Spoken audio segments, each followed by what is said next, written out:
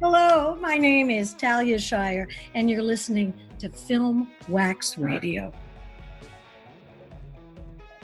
Hello, everybody. This is Adam Shartoff, your host of Film Wax Radio. It's Friday, October 2nd, 2020. This is episode 637. Rick Rowley is back on the show. He was on most recently last year, I think it was, with his documentary 16 Shots. He's back with a new documentary. It's called Kingdom of Silence, and it follows the disturbing story of the murder, the assassination of Jamal Khashoggi, who was a Saudi citizen and had to flee for his life, and he ended up writing for the Washington Post and then was killed. And we will be talking about that whole story because it still has a lot of unknown information in it. I think it's an important documentary. It's called Kingdom of Silence, and it premieres today, Friday, October 2nd, on Showtime. So we'll have a conversation with Rick. But first, we have Joshua Leonard, who is a friend of the podcast. This is Josh's third appearance on the podcast. I'm almost certain we had him on a couple of years ago when he was in Steven Soderbergh's film Unsane, and then we had him again on more recently, only a couple of months ago actually, where he was kind enough to come on and talk about his late friend Lynn Shelton. Josh starred in one of her more seminal films, Hump Day, and they've worked together over the years. And I contacted him, and he very graciously agreed to come on and talk about Lynn. And through these conversations, we developed a little bit of a friendship here, I think it's safe to say, as I do with many of my regular guests. And by the way, it's not so arbitrary. There are people that are out there, I just enjoy them. I enjoy their energy. I enjoy their creativity. There's some sort of, I don't know, if you do anything like this, you know what I'm talking about. Or perhaps you just, when you go to a social situation, or when you used to go to social situations like a party or some sort of gathering, you'd meet somebody, but you just knew, oh man, that person. And so it sort of happens when I'm booking the show, and I'll see somebody in a movie or on somewhere, and I'll just think, God, I got to talk to them. Something, whether it's their work and I'm curious about it, or it's their personality. There's something that grabs me, and I'm like, I get very, very focused on connecting with them, and I think that Rick is like that. Joshua Leonard is certainly somebody like that, as are so many of the people that I have on my show and that I've had back over time. But this time, I have a bonus in Joshua's segment, which is coming up in a moment, and that is we are being joined by another person who I felt that way about. I'm not just saying it, I mean it, because I met Jess Weixler many years ago. She probably won't remember it, but it was very briefly I think it was at a rooftop film party or event or something like that. I could be wrong. I just remember the circumstance. I already knew her work and I had wanted to meet her, and I was very happy to have had that opportunity, and I've been keeping up with her work over the years as an actor. And then I met Josh on a movie they did together some years ago called The Lie, when I moderated a Q&A with Josh, and that's how I met him many years ago. And she was in that with him, and now they're in a new movie that Josh has written. Well, it's an improvised film, but let's say that he has created and directed, called Fully Realized Humans, and it's a lot of fun, and it puts everything out there. Let me just put it that way. No holds barred, and Jess and he are again reunited in this film again. So I'm going to see it tonight at the Woodstock Film Festival, where it's going to be screening and a drive-in.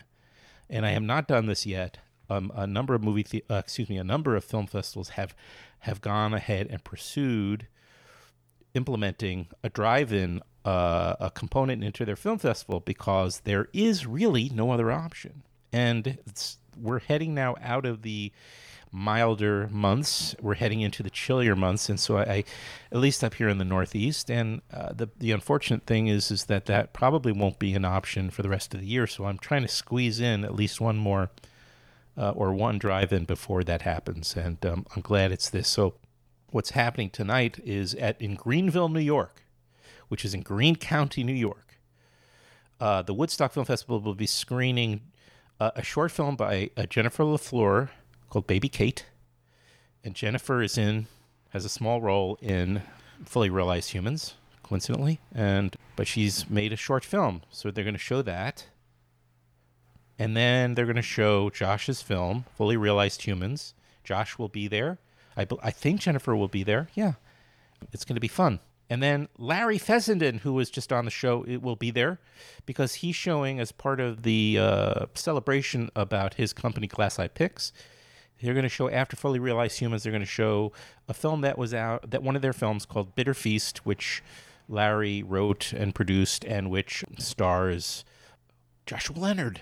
So it's a very, very incestuous evening on a certain level. And I'm going to go and just support the Woodstock Film Festival, Larry Fessenden, Joshua Leonard, Jennifer LaFleur, and everybody else. So, okay, that's the long and short. So Fully Realized Humans is a laugh-out-loud, raunchy comedy about what it means to become fully realized humans. A month before their baby is born, Elliot, played by Josh Leonard, and Jackie, played by Miss Weixler, in razor-sharp performances, attempt to rid themselves of the inherited dysfunction of their own upbringings. In their madcap journey to self-realization, they decide to check a few things off their bucket list in order to prepare for a life together with a new addition. From trying new sex positions, getting in a fist fight, and having a face-off with their own parents, the couple confront their past demons head-on in the hopes of becoming the best parents for their own child.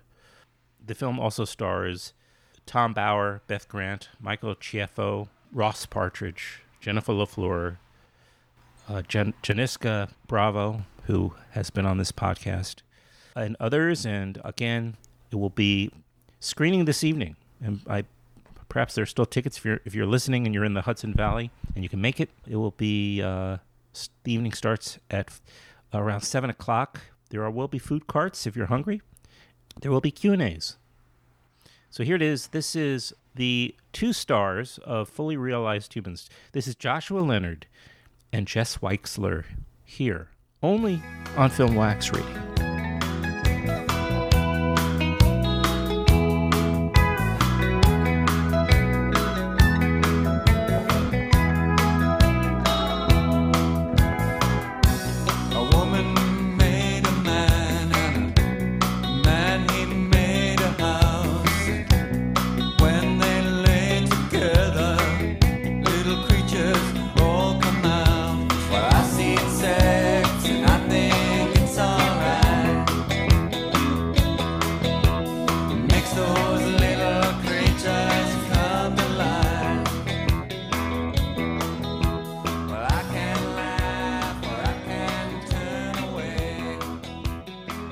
Hi guys. Hey, what's up? What's going on? Josh, you're such a talented filmmaker. Drop everything else and continue making films. Thanks, Adam. Is this your? I might. You should. It's the second. Well, I co-directed a documentary that is nice. It's the second narrative feature that I count. This is the second narrative feature you count? So the other one was ours also? What's that? Yes. Yeah. It is. The one in between I'm not going to count. That means I'm attached to both of them. It's true. It's true. I remember the earlier one because we did a Q&A many years. That's how I met you originally. But anyway, it's not about that. This is about Fully Realized Humans. And it's going to have a screening. This isn't the premiere, is it?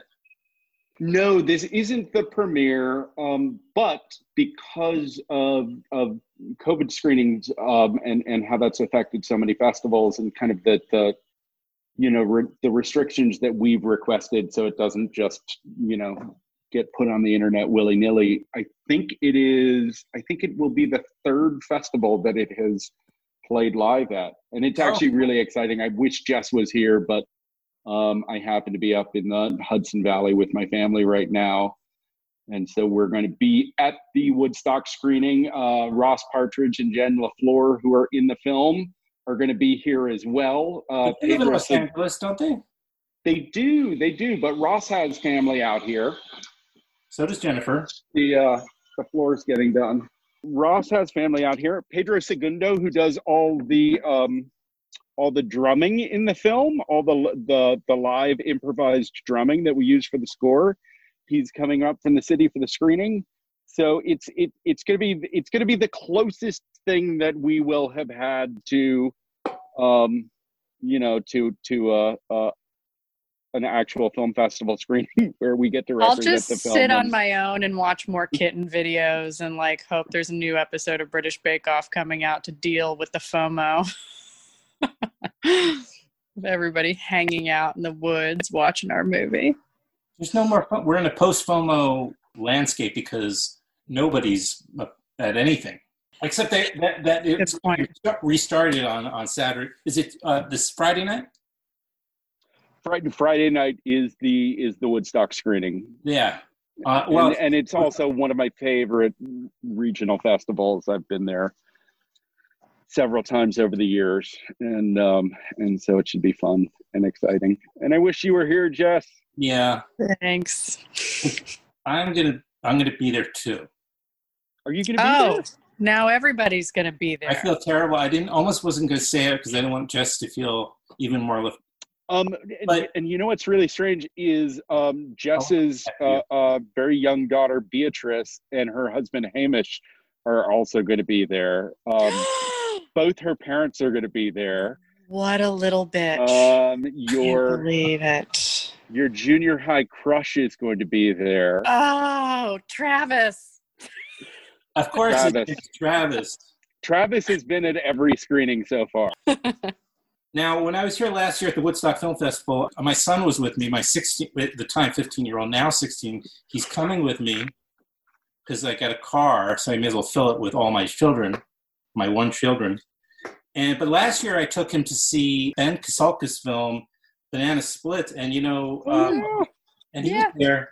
Yeah, and we had a great time, and my son really loved the movie. It's a great movie. How old? Your son's 16, right? Yeah, he's going to love this movie too. Perfect. Yeah, Ben is a very talented director. I felt very lucky to coerce him back into DPing our film after he'd gone out and become a big time director. I want to say we really nabbed him on the whole "it's only going to be 7 days" thing. I think that you guys are all, because of these connections of Ross and Jennifer, who are play supporting roles in this film. And we should say what it's about in a minute. But I want to say it's all sort of be part of, in a beautiful way, part of the Shelton universe. I don't know. I thought of that. That is, I met Ben Kasulka through Lynn Shelton. I met Jess while we were on the festival circuit with Hump Day. So yeah, I think it's very true. I think a lot of dear relationships formed out of that movie and that community. Yeah. Your film is about, it's called Fully Realized Humans, and it is about a couple on the verge of having their first baby. And of course, for anybody who's done that before, and there might be a few of you out there, it's a big deal. It's everything becomes real, really real when you bring a person into the world. And I think this couple is definitely coming to that understanding. Yeah, we really take great expectations to the extreme. We have very high expectations for ourselves to be good parents, or the desire to be better parents than our characters felt like our parents were to us, and how messed up we are from different things about the way we were raised, and hoping that we don't pass it on, but inevitably, right, we probably will. That's the inevitable. That's kind of the difficult part of parenting. But it's a matter of how you manage that. Go ahead, Josh. Well, I was just going to say, for me, it's always a matter of can I manage to fuck up in a different way than I fucked up in the past, or than my parents fucked up on me? Can I at least fuck up differently with my own kid and not make the exact same mistakes?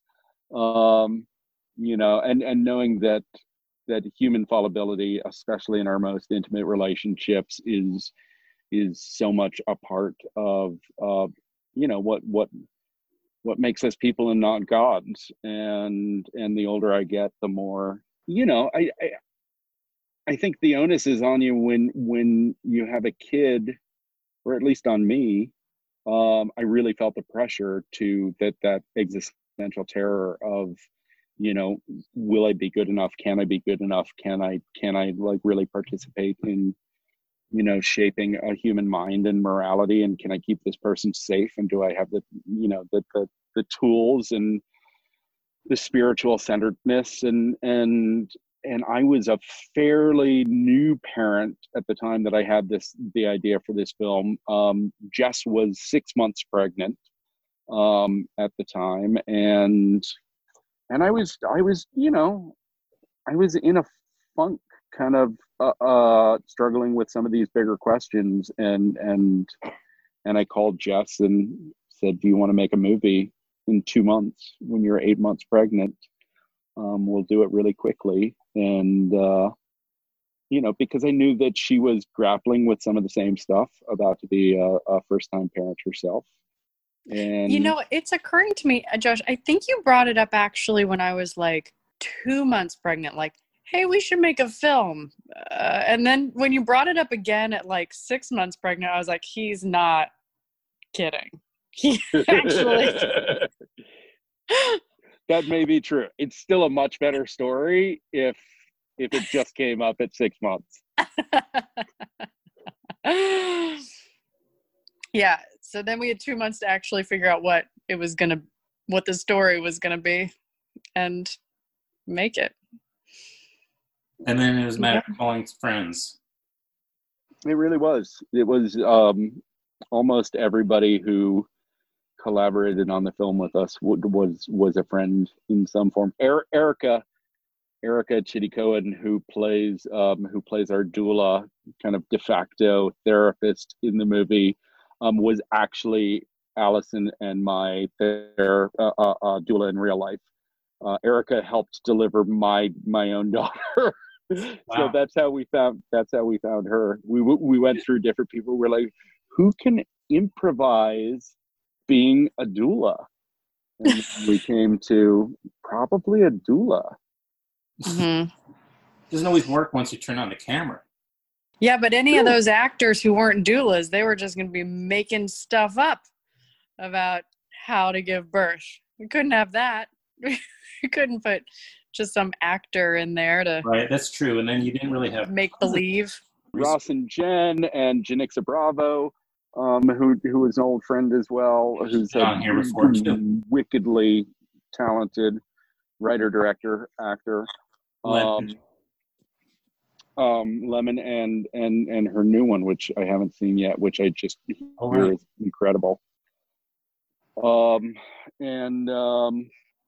Zach Shields, who punches me in the face. Have we said yet on this call that it was improv? That we did the... I know, but I was getting... It just seems like the penultimate scene, or is it the last scene? The whole section with the parents, because ultimately, as we've been saying, this is about coming to terms with mistakes parents have made and not wanting to repeat them. And you invite your parents, who we already get information throughout the film, are difficult people, perhaps complicated relationships exist here. You invite them together to sit in your living room for a confrontation, an intervention / intervention. And you really, I was like, when did he write this scene? Because you guys really went deep, and I found myself all teary-eyed. I mean, I don't mean to make light of it. I did get emotional. I thought there were some really powerful moments I think I was planning to write down the actors' names that played the parents, but it was Tom Bauer and Michael Chieffo and Beth Grant. And Michael plays my dad. You're right. So okay. Jess's single father. Yeah. Right. Who was struggling with addiction. Let's just say that. Mm-hmm. And your father was just angry. He was an old. And your mother was an enabler. Yes, which was there was some thin veiling going on in those relationships. Obviously, they were, played up for comedic form, but there was definitely Jess and I both got to work out some of our own stuff in that movie. Yeah, and we kind of knew what we wanted to get to in those scenes, but with that many suddenly new people in the room, Josh and I had really hit a stride with each other, sort of knowing how to repeat the things that we were finding to make it all match up and to shoot it all. But with that many people in the room, it was a lot of hashing it out. It was a lot of hashing it out, and then I will also say it was a solid 2.5 months in the editing room, getting that scene in the shape that it was. And when I say scene, that confrontation and the ebbs and flows of that conversation are really the third act of the movie. So it's kind of a scene that was also an act. So yeah, it was, but we had really talented people, and like a lot of these movies, so much of what the scene was about was just actors sitting down and at the beginning of the day and talking about our own experiences and finding those seeds of truth that, both revealing the seeds of truth in ourselves and finding the seeds of truth in the other actors that, we could then play with when the camera started rolling. Mm-hmm. And that takes, it takes a lot of trust. And I always feel like, even if people are giving me, different versions of their own truth or hyperbolized versions, I always find it an honor when anybody brings a piece of themselves to a role. And I really think that, with so many of the actors in this movie, that's what gave it the weight that I was hoping for, even though it's not there's a lot of stupid dick jokes in the movie too, but underneath that is some real emotional honesty that I think came as a result of actors trusting other actors. Yeah, it's very well said. And since Josh and I have known each other for over a decade now, even though this thing was like, oh, it just came together in 2 months, it really is 10 years in the making on our dynamic, and knowing how we can push each other's at buttons, each other and drive each other crazy. How did you guys meet? Oh, we met real life. Either one. It's cheesy. It's Sundance. We met at Sundance when he was doing Hump Day, and I was there with Teeth, and we were like, "You're pretty cool. Let's work together someday." And that someday, I think, was like the next like 6 months later or something, we did The Lie, or a year later we did The Lie. It was pretty quickly, yeah. Yeah.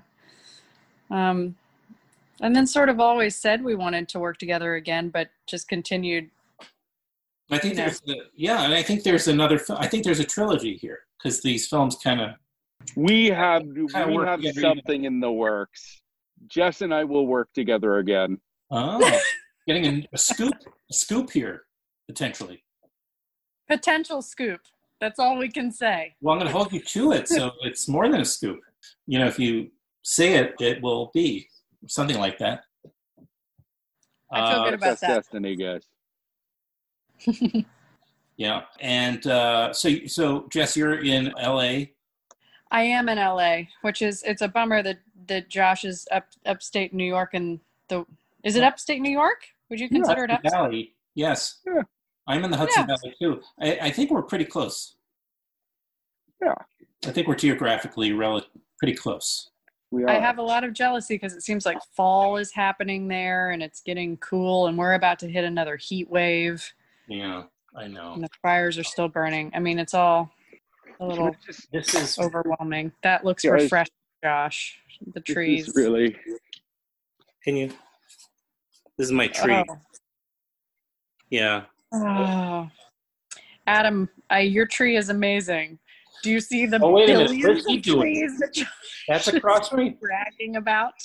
Wait a minute. I got to go outside. Look at him. I see your pasture and raise you a cherry farm. Oh yeah. All right, just I do want to throw in briefly, just on our film, that that shooting 8 months pregnant is awesome, and I recommend for everybody to do it. I think everybody should give it a try. We've said this in other things, but I right before I kissed Josh at the fountain, I vomited. And there were just all kinds of treasures that came with shooting 8 months pregnant. Well, you gave a great, brave performance because you're 8 months pregnant. You are literally just about to... we're out to cause trouble. Give birth. Give we're birth. Out to give birth. Fully Realized Humans, it's a good title. It hits the nail on the head in the sense that that's what we're all hopefully striving for, especially when we get to be parents. It's good to have worked out most of your existential wounds or what have you. But I also think, I mean, to me, there's some irony in the title because that's stupid. You're never going to become a fully realized human.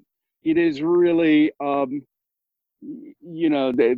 victory is Pyrrhic because, that there's no such thing. And that Jess and I, part of, I think you get so much built in.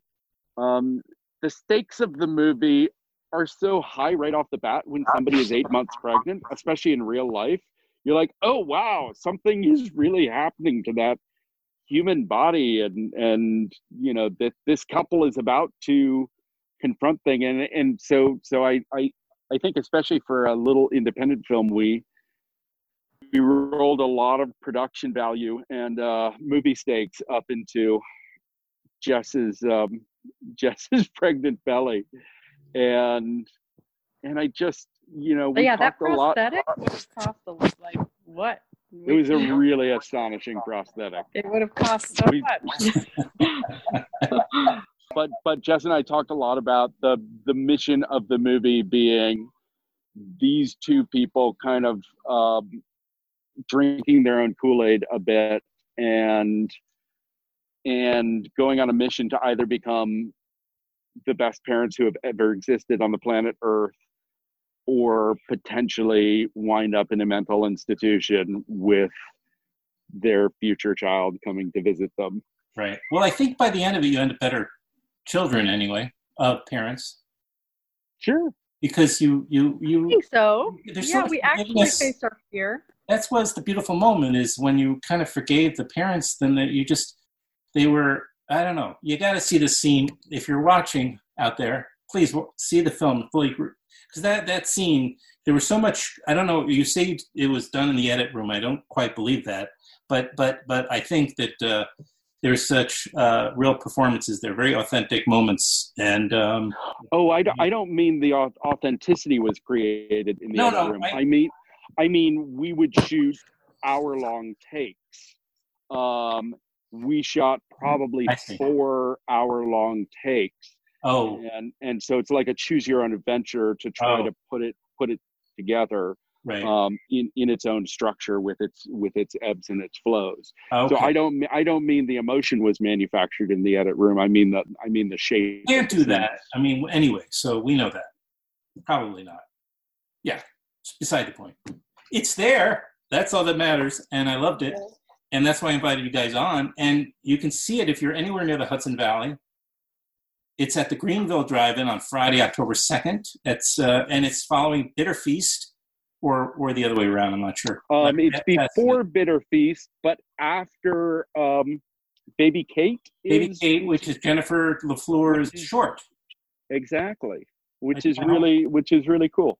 I did my homework, and I have a pitch for the movie. If you like Step Brothers, you'll probably also like this.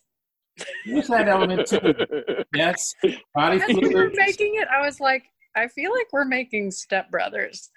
If you like Step Brothers, but you wish there was a little bit more risque and potentially disturbing sex in the movie, between those brothers, yes, then you might like our movie. I think we gave the details. You can go to the woodstockfilmfestival.org to buy tickets. And come on out on Friday. I'll be there. My son Jacob will be there. I'm really interested to see what your son Jacob thinks of this movie, because I imagine he more directly understands the world of, it's Banana Splits, right? That was Ben Khashoggi's film? Oh, yeah. Yeah. No, we watched quite a few things. Yeah, no, this'll be in his wheelhouse or whatever. And his mother, I mentioned it. Sorry? No, just awesome. Awesome that this would be in his wheelhouse. I think so. I mean, he likes, he'll appreciate the humor in it a lot. And maybe relate to the scene with the parents. All right, I'm going to let you go. Karen Pittman. You are lovely. Thank you for taking the time. Adam, thank you for having us on. This was so awesome. Thank you. And I'll see you on Friday. And Jess, I wish I'd see you, but send me some pictures, guys. It's okay. Bye. Right. Bye. Bye, guys.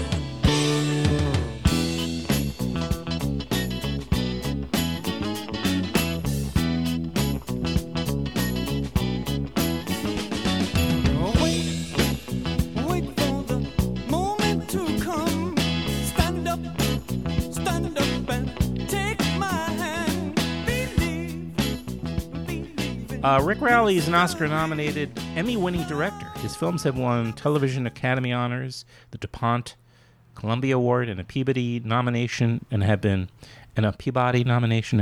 honored at festivals around the world. Rick Rowley's Oscar-nominated feature Dirty Wars was the culmination of 10 years as a war reporter in Iraq, Afghanistan, and the lesser-known battlegrounds of America's war and terror. Since then, Rowley has turned his lens on our domestic racial nightmare. His 2019 feature for Showtime, 16 Shots, won Television Academy Honors and a Peabody nomination for its unflinching look at the police murder of Laquan McDonald and the cover-up that followed. His Emmy-winning series documenting hate unmasked an underground neo-Nazi fight club and a terrorist cell.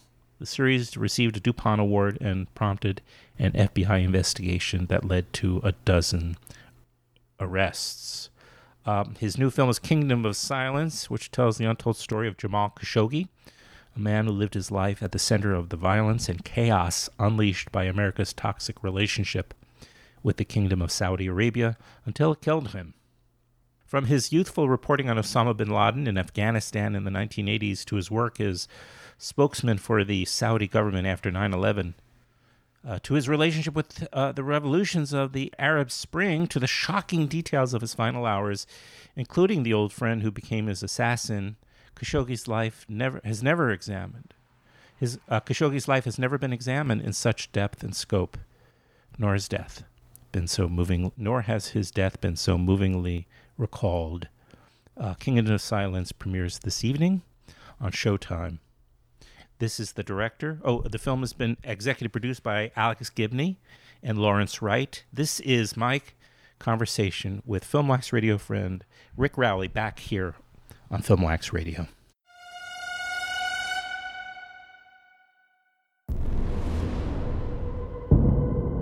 This man was a noble man, a courageous man, very serious about the evolution that he was making. He was threatened and intimidated all the time.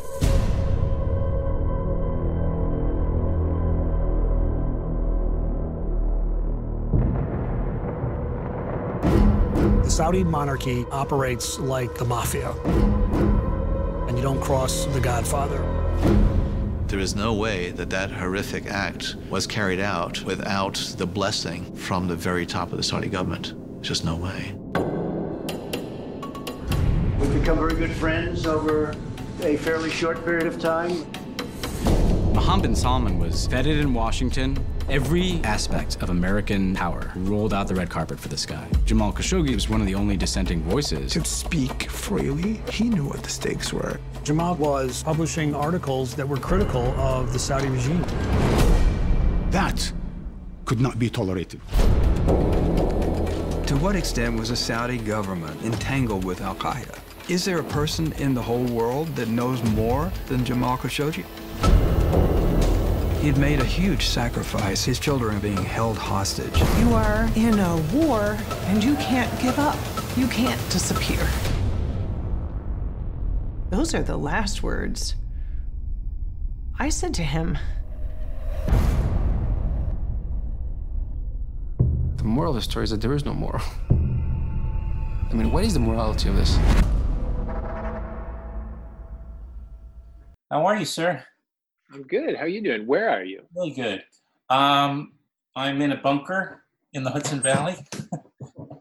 Nice. I'm in the Catskills. We're like neighbors, probably. Wait a minute. Are you? Where are you, buddy? I'm close to Phoenicia. Okay. Is that off 17? It's no, it's like Woodstock, near Woodstock too. Oh, you're just on the west side of Woodstock. Yeah. Yeah, I'm on the east side, so I'm right across the river. Like I'm just north of Red Hook. Oh, nice. South of Hudson. Yeah. Nice. Good choice. I love it. Yeah. I mean, I was actually, I've been grappling with for the last couple of years of doing something like this eventually, and then just a convergence of experiences or events expedited that. Not entirely the pandemic, although that certainly played a large part of it. Yeah. In of itself, it was not. It would just kind of help, like move things up, but it didn't necessarily. It wasn't like the leading cause. I thought there was more of other issues around New York City that were kind of making me frustrated and disappointed. Are those Emmys behind you? Oh yeah, I'm sorry. It's like it's it's okay. Corner that's. I love that. Mine are the only corner that's visible. Yeah, the cooler thing would be if I could just have them just sort of peek out of it. Oh, is that an Emmy back there? It's right, sort of like a physical humble brag. But there's a desk here that I can't move in front of. So. No, you should be proud, and you deserved. You're doing good work. Not to make you feel subconscious, but you do good work. So, and I was excited for the opportunity to talk to you. This film is just so well. It's an important story, Kingdom of Silence, but it's also, it's so important to get this story out because it's about journalism in this particular moment of time, which is in such jeopardy as so much is, Like we know that democracy itself is in jeopardy right now in this country, but then we rely on journalism to, to sort of bring us together in that regard, and even that now is constantly at risk. So, no, completely. No, I mean that's obviously what drew me to the story in the first place was Jamal was one of our own. He was a journalist who was murdered by the regime that he criticized. And when one of our colleagues is killed, it falls on all of us to try to rescue what we can of his story from, the silence that his killers would impose. Yes. But his story is it's very complex and very unique, but it's one of the components is, and I don't think a lot of people knew, and I can admit that I didn't, is that he was a real champion of the government, of the Saudi government, of the Saudi power, structure for a long time, and then made a very, very, dangerous, as it turns out, decision to step away. Yeah, no, I mean, he, when I began this project, it began as a murder investigation, right? So we started out the normal way. We talked to several national intelligence agencies. We reviewed the classified intel. We talked to insiders who'd never spoken before.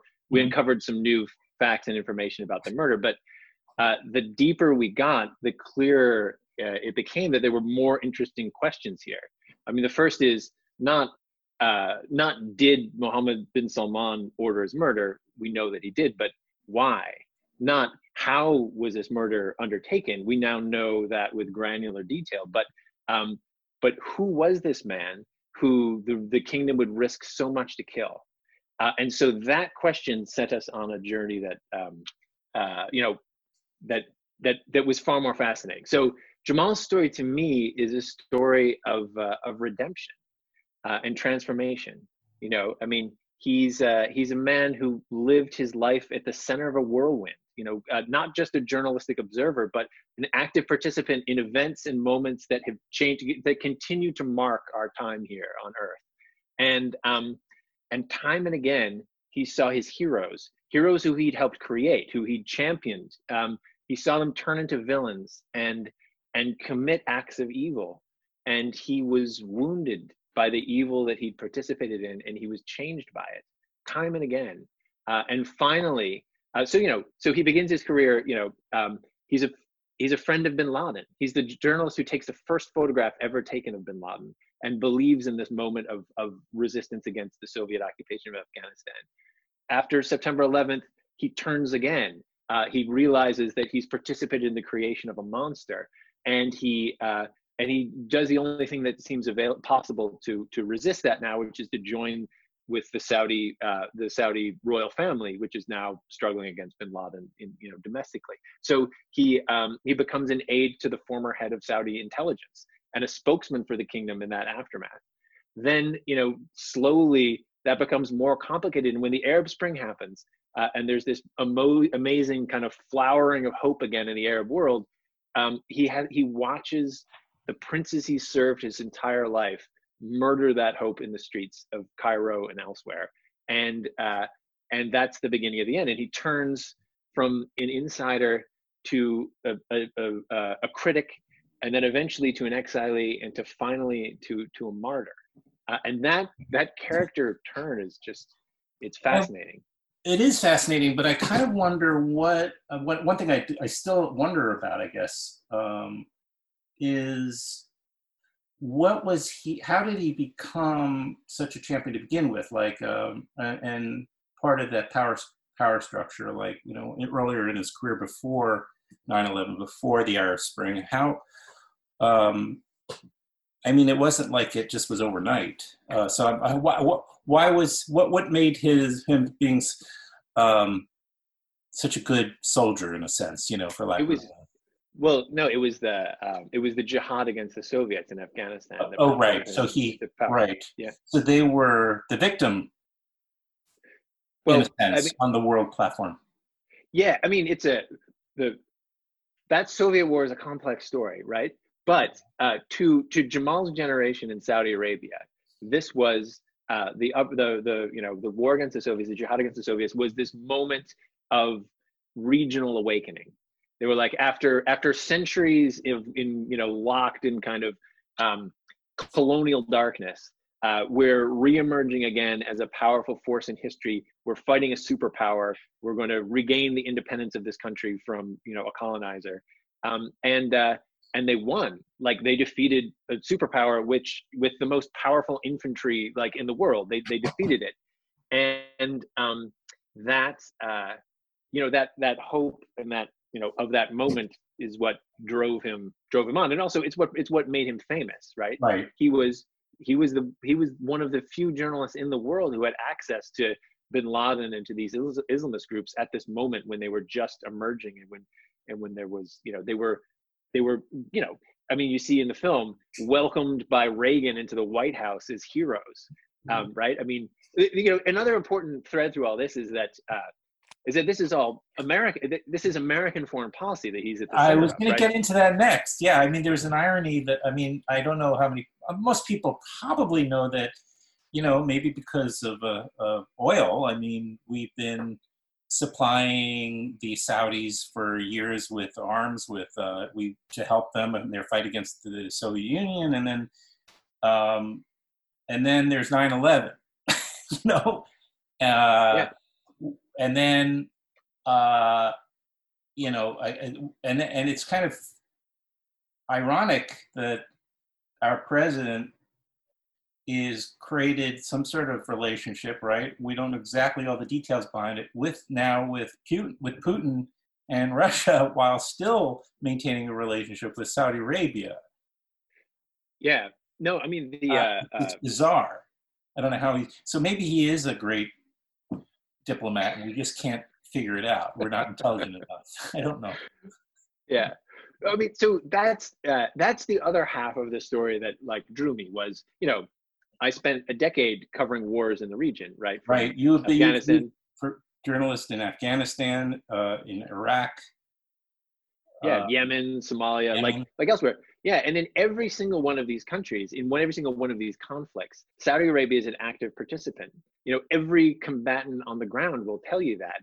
And yet the fact that the U.S.-Saudi relationship, the U.S.-Saudi alliance has just unleashed violence and chaos on the region and wars for decades is something that is not acknowledged or discussed inside the U.S. So the ability to open that conversation as well was the other thing that really made me want to tell the story. I mean, one of the takeaways that I hope every American has when they watch it is that this is not a problem outside ourselves, right? It's not a bunch of exotic, crazy, evil people who live thousands of miles away who are doing bad things. That this regime has been linked at the hip to the United States from the very beginning. I mean, we have protected Saudi Arabia time and again. We've against Saddam Hussein, against challenges in Iran, against all sorts of threats, internal, external. The United States has been there defending this regime, and we are implicated in its crimes. I mean, right now, Saudi Arabia is responsible for what the UN calls the largest humanitarian catastrophe on the planet, the war on Yemen, where they've killed tens of thousands of civilians, are starving to death hundreds of thousands of children in a war that that in the Arab world they call the U.S.-Saudi war on Yemen. So we, through this alliance, we're dragged into some very dark places. Well, your documentary is called Kingdom of Silence. It's going to be on Showtime. It premieres on Showtime October 2nd. It's executive produced by Lawrence Wright and Alex Gibney. Don't know them. Are they? Yeah, up and coming. You're going to hear things from them. You're going to hear things. Alex Gibney. That's pretty amazing. What was I going to ask you about? Oh yeah, so access. I mean, you have built probably why you're probably the perfect guy for this film, because you also been able to, like in a way, Khashoggi, Jamal Khashoggi. You've been able to, I assume, build many contacts and connections over your years of journalism in these countries. I assume definitely how you've been able to get the subjects that you got for this documentary. Yeah, definitely. I mean, yes. I mean, it's years of doing the work in the region, but also you mentioned the executive producers and working with Lawrence Wright, who wrote The Looming Tower, the Pulitzer Prize winning kind of masterpiece early work on Al Qaeda and all this, and with Alex Gibney, who needs no introduction on any podcast about documentary film, who also bring to the table like deep knowledge and connections. I mean, really, it was an amazing team to be working with, like the best possible team. Were they really hands-on during this? Were they? Yeah, I mean, they were incredibly. Yeah, well, I mean, yes, we wanted that involvement. I mean, Lawrence Wright knows, was a friend of Jamal's, right? Knew him well, right? And so we, he was absolutely invaluable. And Alex, of course, has dug into this, deeper than almost any other documentarian on the planet. So their help was absolutely invaluable. And it's sort of structured like in a way, a thriller, in the sense of the story is kind of out of a espionage novel. I mean, definitely. So, yeah, no, the twists and turns of his life. I mean, and the fact that they touch on, turns, yeah, and they touch on all of these incredible moments. I mean, he was at the center of everything. Knew everyone, was involved in like all of the important kind of turns in the region. It's like his personal story is kind of a roadmap to the hidden history of America and Saudi's involvement in the region. And does he have surviving family? And he does, but it's that's his family. When he went into exile in the U.S. and started writing for the Post, the Saudi royal family, canceled all their travel documents, so they can't leave the country. But was kind of holding them hostage while he was writing. And after his death, there have been some reports about the pressures that they're under, but one can only imagine the kind of pressures they feel. So they are not. They're not speaking, and indeed, it was a challenge of a story like this is the incredible coercive power that the Kingdom of Saudi Arabia has over people. So I mean, we were denied journalism visas, so I had to sneak into Saudi on a tourist visa and film, and we talked to a ton of people, but most of the people we reached out to wouldn't talk at all. Many would speak anonymously. It took a year for us to cultivate relationships with people who were brave enough to come forward and speak, who knew him best.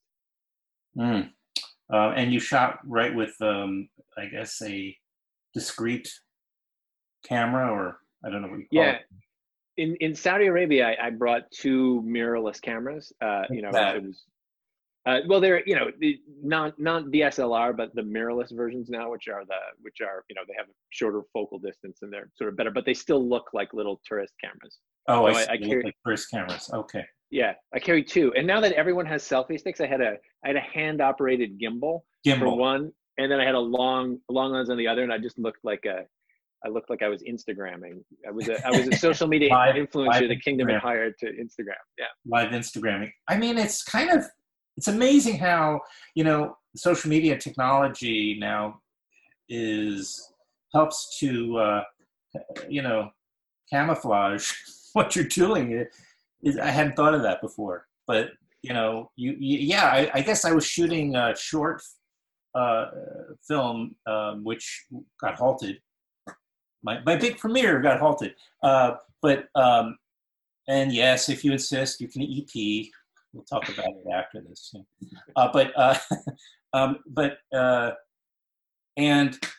Right in the airport, like at Kennedy or LaGuardia, I can't remember now. I think we were at Kennedy, yeah. And it actually, as long as you don't have a tripod, I mean, nobody even looks at you like you're shooting a scene. But for all they know, you're just sort of doing an Instagram photo or a live thing, so the security people couldn't be bothered. Yeah. So in Saudi, that's how we rolled. But a fun thing about this was I went back to Afghanistan and we were retracing Jamal's steps from the mountains down to Kabul with one of his old sort of comrades. But we were able, I mean, every time I've been there before, I was traveling very light. Here we managed to, we came with full crew. So we had, Reds, with stabilizers and gimbals, and we're able to shoot a kind of like take the time to shoot beautifully in a place that has been incredibly difficult to do that in for a while. So it was that was great. Well, again, the documentary is called Kingdom of Silence, and it's going to be on Showtime. So subscribe to Showtime. You might even get a free trial. Yeah. If you haven't subscribed before, it's on October 2nd, and it premieres anyway. And executive produced by Alex Gibney and Lawrence Wright, and directed by Rick Rowley. We need to really champion our journalists today. Yeah. He was very, I guess he's a martyr. How do you feel about that? Yeah, absolutely. No, he was murdered for speech. Right. And by the he played many different roles, complicated roles over his life, but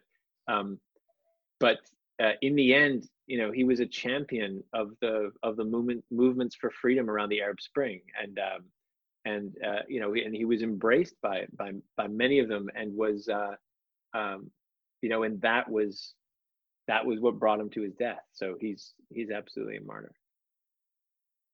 And I suppose did he have a widow? Did you say that? Well, so his life is his personal life is very complicated. Okay. And no, I mean it is, but and the film, we have to get into much of that. But he had, he in the late in his life, he was in this lonely moment of global exile in multiple cities, and he had sort of complicated relationships. So he was married to this wonderful woman, Hanan, in DC, who we filmed with, and then at the same time he got engaged in Istanbul to another woman, Hatija, who's also wonderful.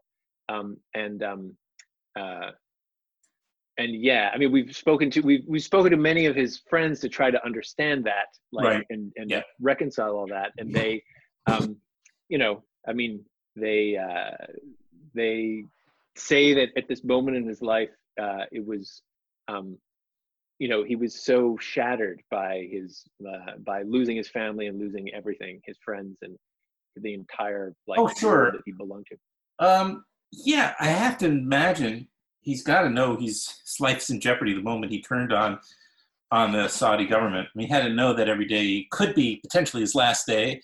I can't put myself in his shoes and just try to judge what I would do or guess what I would do and judge him for the choices he made on a personal level in order to get by, in order to maintain a certain level of happiness or mental health.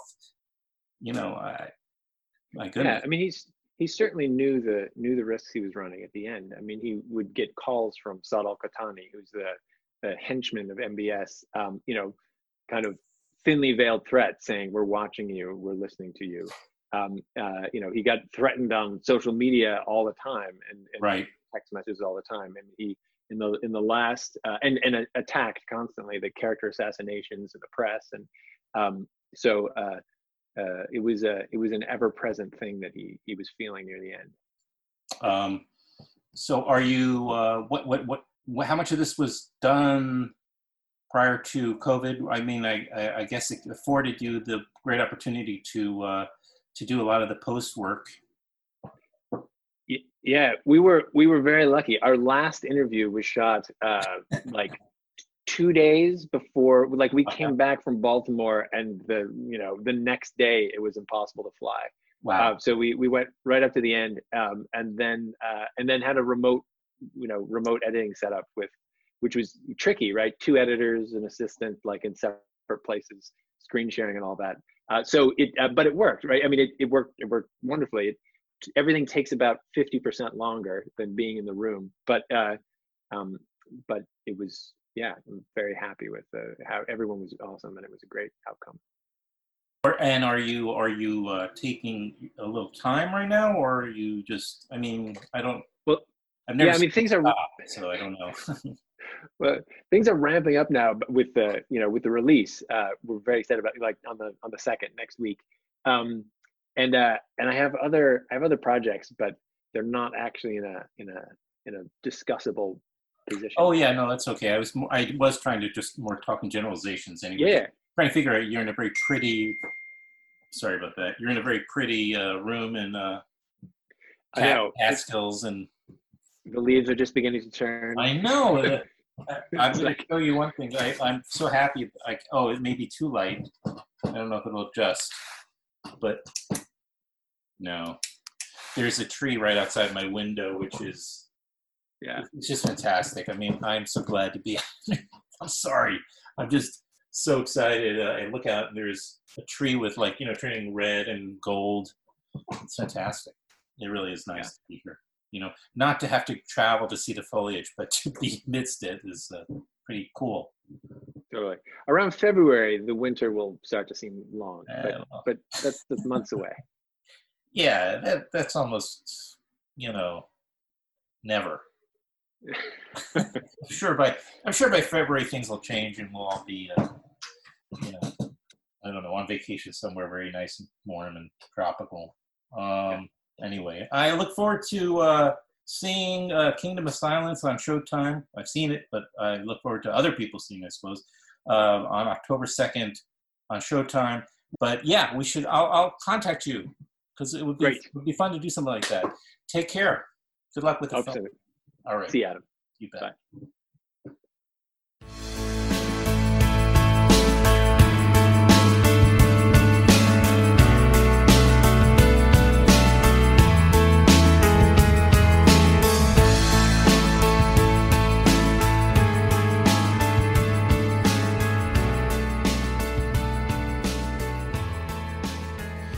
If you haven't given us a star rating or review, please go do that, please. Please, please, please, please. Take a few seconds and just quickly do that. Okay, subscribe if you haven't. We're on multiple podcast apps, so if you don't listen to this on Apple Podcasts, you can also, you can go to Stitcher, Spotify, iHeartRadio. We put everything on YouTube, including videos. There's a video version of that Rick Rowley conversation that's on the Film Wax Radio YouTube channel. We'll have some of the conversation with Josh and Jess up there any day. We put lots of stuff up there as well. So you can listen to the show almost anywhere, but, subscribe and follow and like, because we need that. When I started this podcast 8-9 years ago, it was a very different landscape. There were very few podcasts compared to now, where there's a million. I mean, now it's a matter of kind of climbing your way to as close to the top as you can get. And so any leg up helps. And the way you do that is you get people to review. So your podcast pops up in search results more frequently. That's the way it happens. People come across the show. And I know you support what I'm doing, so that will show your support in a more direct way. Keep on tuning in. We've got wonderful shows ahead. Many great guests coming up on the show. Do take care of yourself and the ones you love. This is Adam Chartoff, the host of Film Wax Radio. Until next time, take care.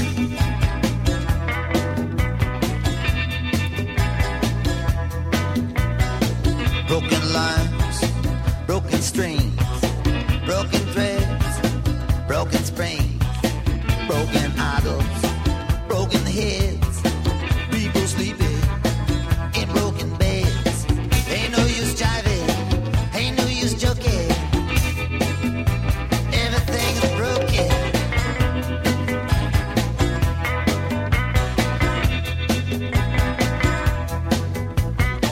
Broken bottles, broken lids, broken switches, broken gates, broken dishes, broken pots. Streets are filled with broken hearts, broken words, never meant to be